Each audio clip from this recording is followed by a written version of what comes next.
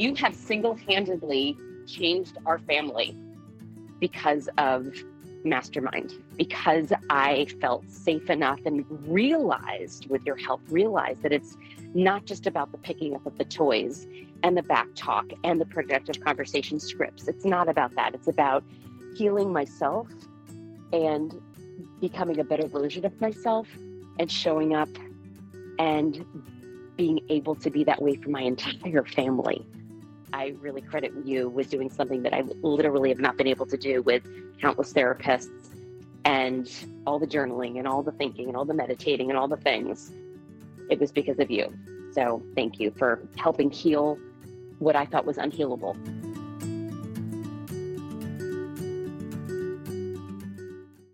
Hey, podcast listeners, if you happen to have a strong-willed kid who is kind of pushing every one of your buttons lately, I have a resource for you. I made you guys a free guide where you're going to get some tools and tips and strategies to quickly get on the road to creating a happier household. I know you're pulling your hair out. I wanted to make you something so you could start getting some quick wins and building some momentum. So if you want to grab your copy, just go to mastermindparenting.com/free guide, and I hope you enjoy it. My name's Randy Rubenstein, and welcome to the Mastermind Parenting Podcast, where we believe when your thoughts grow, the conversations in your home flow. Well, hello, Thanksgiving people. It is the week of being thankful and all things that represent Thanksgiving. I feel a little hesitant to make you a Thanksgiving podcast. I think it's the rebel tendency in me. It's like I was thinking about it and I was thinking, I should do a podcast about Thanksgiving and gratitude. And just there's this feeling in my body, which is like, there's just something about sometimes some of these terms that it's like, even though there are things that I really believe in, like I believe in living a life of being grateful and thankful for all that you have. And I believe that what you focus on grows. So when you focus on all the things you have in your life to be grateful for, you get more things in your life to be grateful for. But sometimes some of these terms, they've just been overused.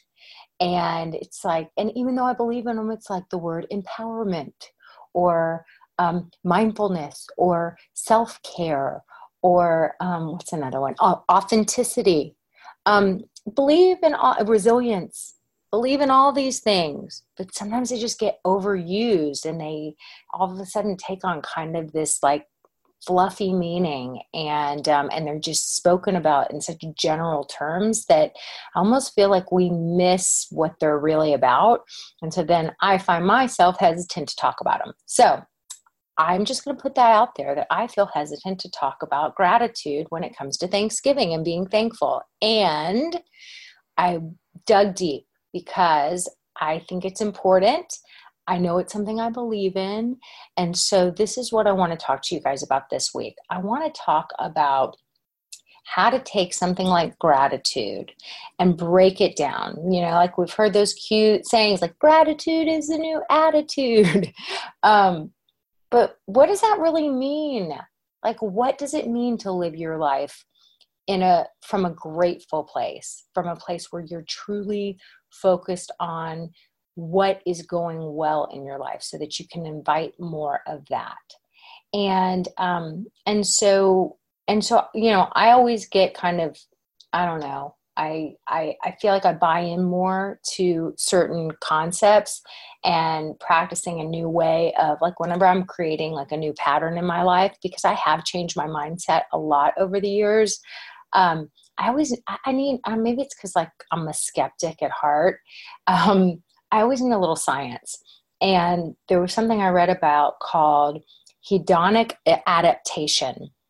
And hedonic adaptation, all it means is that we get used to the good things or the bad things that happen to us. So like, it's like people that are disabled, there's been studies out there that once they get over, like if you had a bad accident and then all of a sudden you find yourself in a wheelchair. Like once you adapt to your new lifestyle, they've done studies, and people who are living their life in wheelchairs are no less happy than people who aren't living their life in wheelchairs.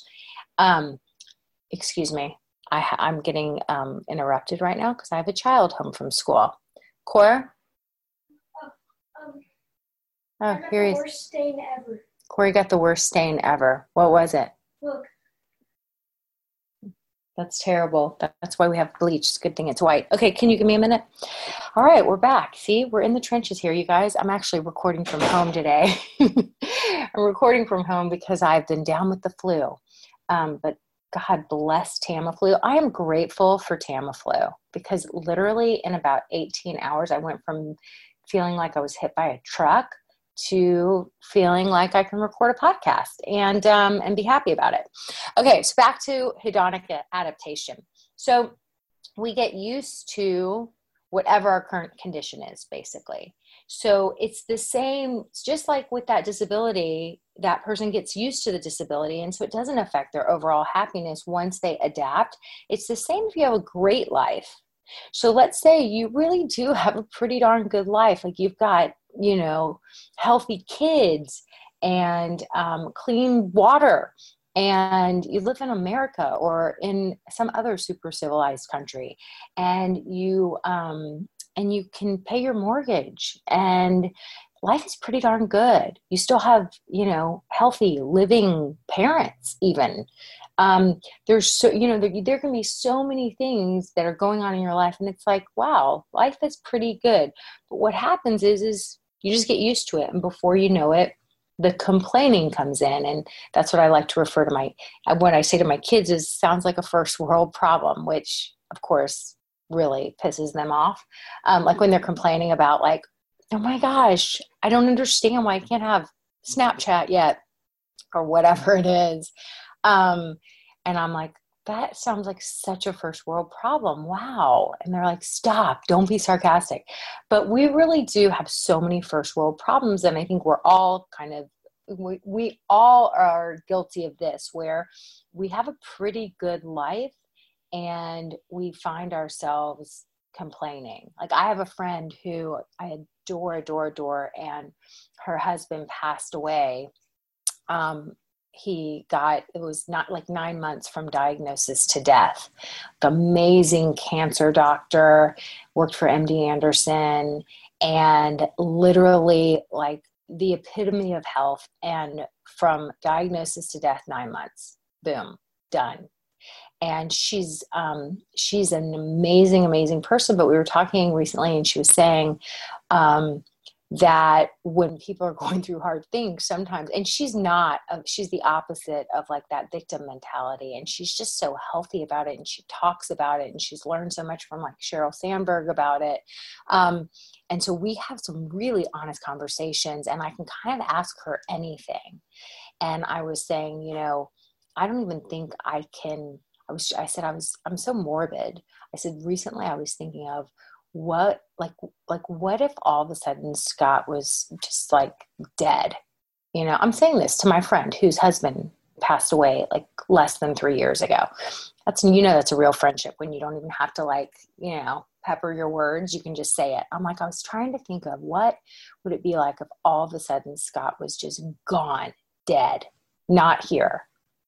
And I said, because I really just wanted to try and just go there. Like, what would that be like? What would it be like if he was chronically ill?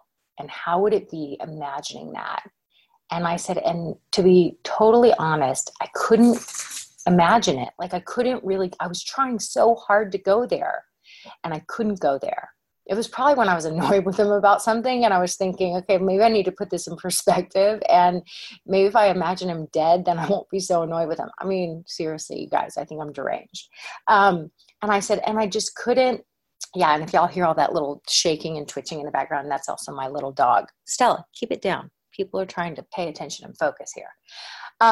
So I was like, I said, I couldn't even imagine, like, I can't even really go there. What is that about? And she's like, yeah, you can't. it's not the kind of thing you can even imagine unless you've gone there, unless you're there.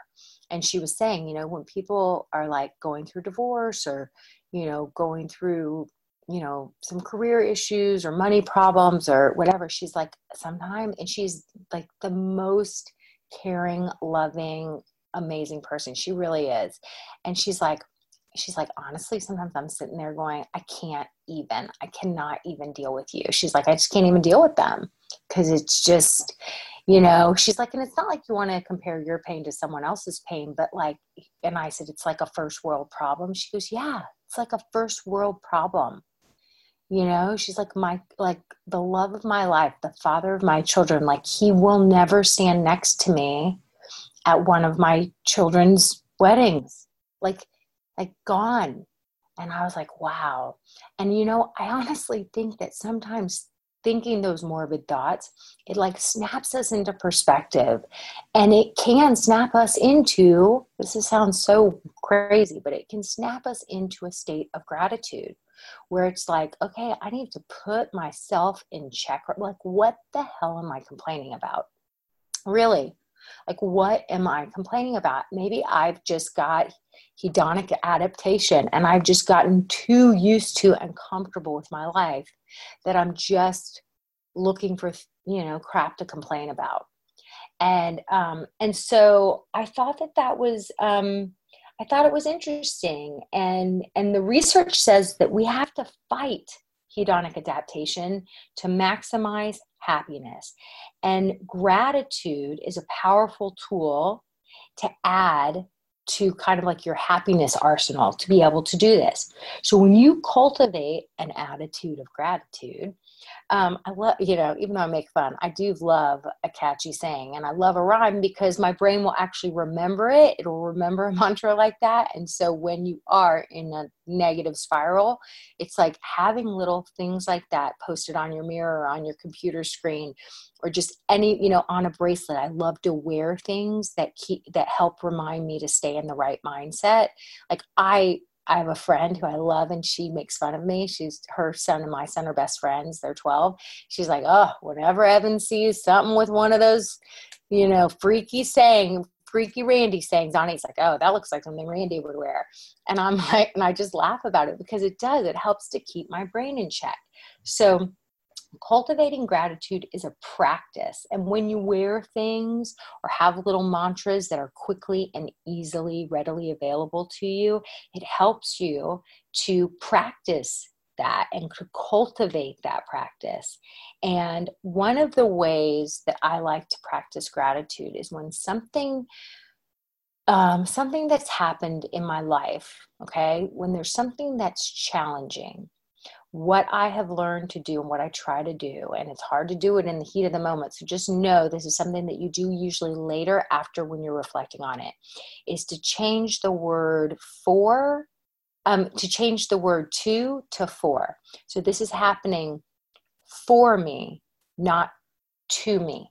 Okay. So, you know, when you have those things that happen and you're like, why me? You are going to get to a place, you're going to practice gratitude by getting to a place of, how can I look at this as something that's happening for me, but not to me? Okay. So there's all kinds, I wrote some things down because I was like, me being the science junkie, maybe I need to give you guys a little bit of science, but there's all kinds of research studies out there about gratitude and how much it affects all the different areas of your life in positive ways. Like they did all these super boring studies that you don't want to hear about. But basically it affects your personality. It makes you more optimistic. It makes you less self-centered. It gives you higher self-esteem. It makes you less materialistic. It affects your health by helping you to sleep more, worry less illness, more longevity, more energy, making you want to exercise more. When you're focused on the things you have to be grateful for, it makes you want to live. Like, look at all this amazingness in my life that I want to live for, versus when you sit and ruminate on all the crap that's going wrong. Ugh, these jeans are killing me. They're tight in my stomach. Or why did my mom say that? Or God, her husband look at what he gives her for her birthday or Mother's Day or whatever. Why don't I have anyone in my life that wants to dote on me like that? When we focus on all the things that we don't have or why me, I mean, think about it. It's just like, ugh, you just feel lethargic and you ruminate on that. And of course, it's going to affect all these other areas of your life. And so it's going to affect you emotionally, like socially. Who really, like, do we really want to be, I mean, the only time you want to be around the person who's constantly complaining is if you're complaining too. Because then you're like, oh, at least I'm not all alone. But then after you walk away, you're like Eeyore and Eeyore. It's not, I mean, it's just not fun. And misery loves company. So it's so easy to find yourself. But then it usually just feels like a negativity hangover afterwards. So, and I also want y'all to know this totally affects your career, because if you don't think that focusing on all the negative versus focusing on all that you have going in your life, all the positive things and all the things you want to create and all the things you're excited about, if you don't think that affects your creativity, your saleability, it completely affects your work life. So when you practice what you have to be thankful for in this life, what you have to be grateful for, and you very consciously make it a practice, it will affect you in all of these various ways. And so a little exercise that I want you guys to do, and I think it's a great place to start, and especially in terms of your family, because Thanksgiving is such a holiday about family, being grateful for family, being, all about health and happiness. I think that for many of us who have a strong-willed child in our life, if you are in the thick of it and your strong-willed child is still, in the pretty crazy, challenging years when they're younger, I just want you to do this exercise where you envision future you, okay? So you're going to sit down and you're going to imagine yourself, let's say 5 or 10 years in the future. And what you're going to say is, the prompt you're going to kind of write to is, I'm going to come up with 5 ways that this strong-willed child happened for me and not to me. Okay? 5 ways. Like, think about every challenge in your life that you have ever overcome, and you have ever felt this amazing sense of accomplishment, and you learn so much, and you just are like, I had to go through that thing because that's how I got to where I am now. So having been blessed with this strong-willed child is no different. Like, this is how I like to think of it, is something larger than yourself out there in the universe, whatever it is you believe in, said, there are certain people who are destined to be parenting trailblazers. And so I'm going to give these particular people a strong-willed child, because these strong-willed children propel us to learn new things, to learn a new conversation. They absolutely dig their heels in and refuse to be controlled. They refuse to get with the program when we use old school fear and punishment tactics. And you guys know this. Like, when you try and use threats or bribing or overpower them with fear and yelling, like, sometimes if you scare them enough, in the moment they may break down, but it's just, they're going to come back with a vengeance the next time. And for any of you guys listening who have a strong-willed kid who you used like severe fear tactics on when they were little, you know what happens when they become teenagers. Like, all hell breaks loose, and they just like hold it in until they can rebel with a vengeance, because that's the way it is. So if you've been blessed with a strong-willed kid, I believe it's because something larger than yourself believes that you are meant to be a trailblazer. You are meant to learn this new parenting conversation. You are meant to spread change in the world and to raise this child, this strong-willed child, with all of this amazing, tremendous leadership energy, and to teach them how to channel it for good. But first and foremost, you have to learn the new conversation yourself. You have to be willing to learn it. You have to be willing to unlearn all of those, you will not talk to me like this. You will not, because you miss the boat when you do that. Your strong-willed child, when they're acting out, it's only because they feel misunderstood.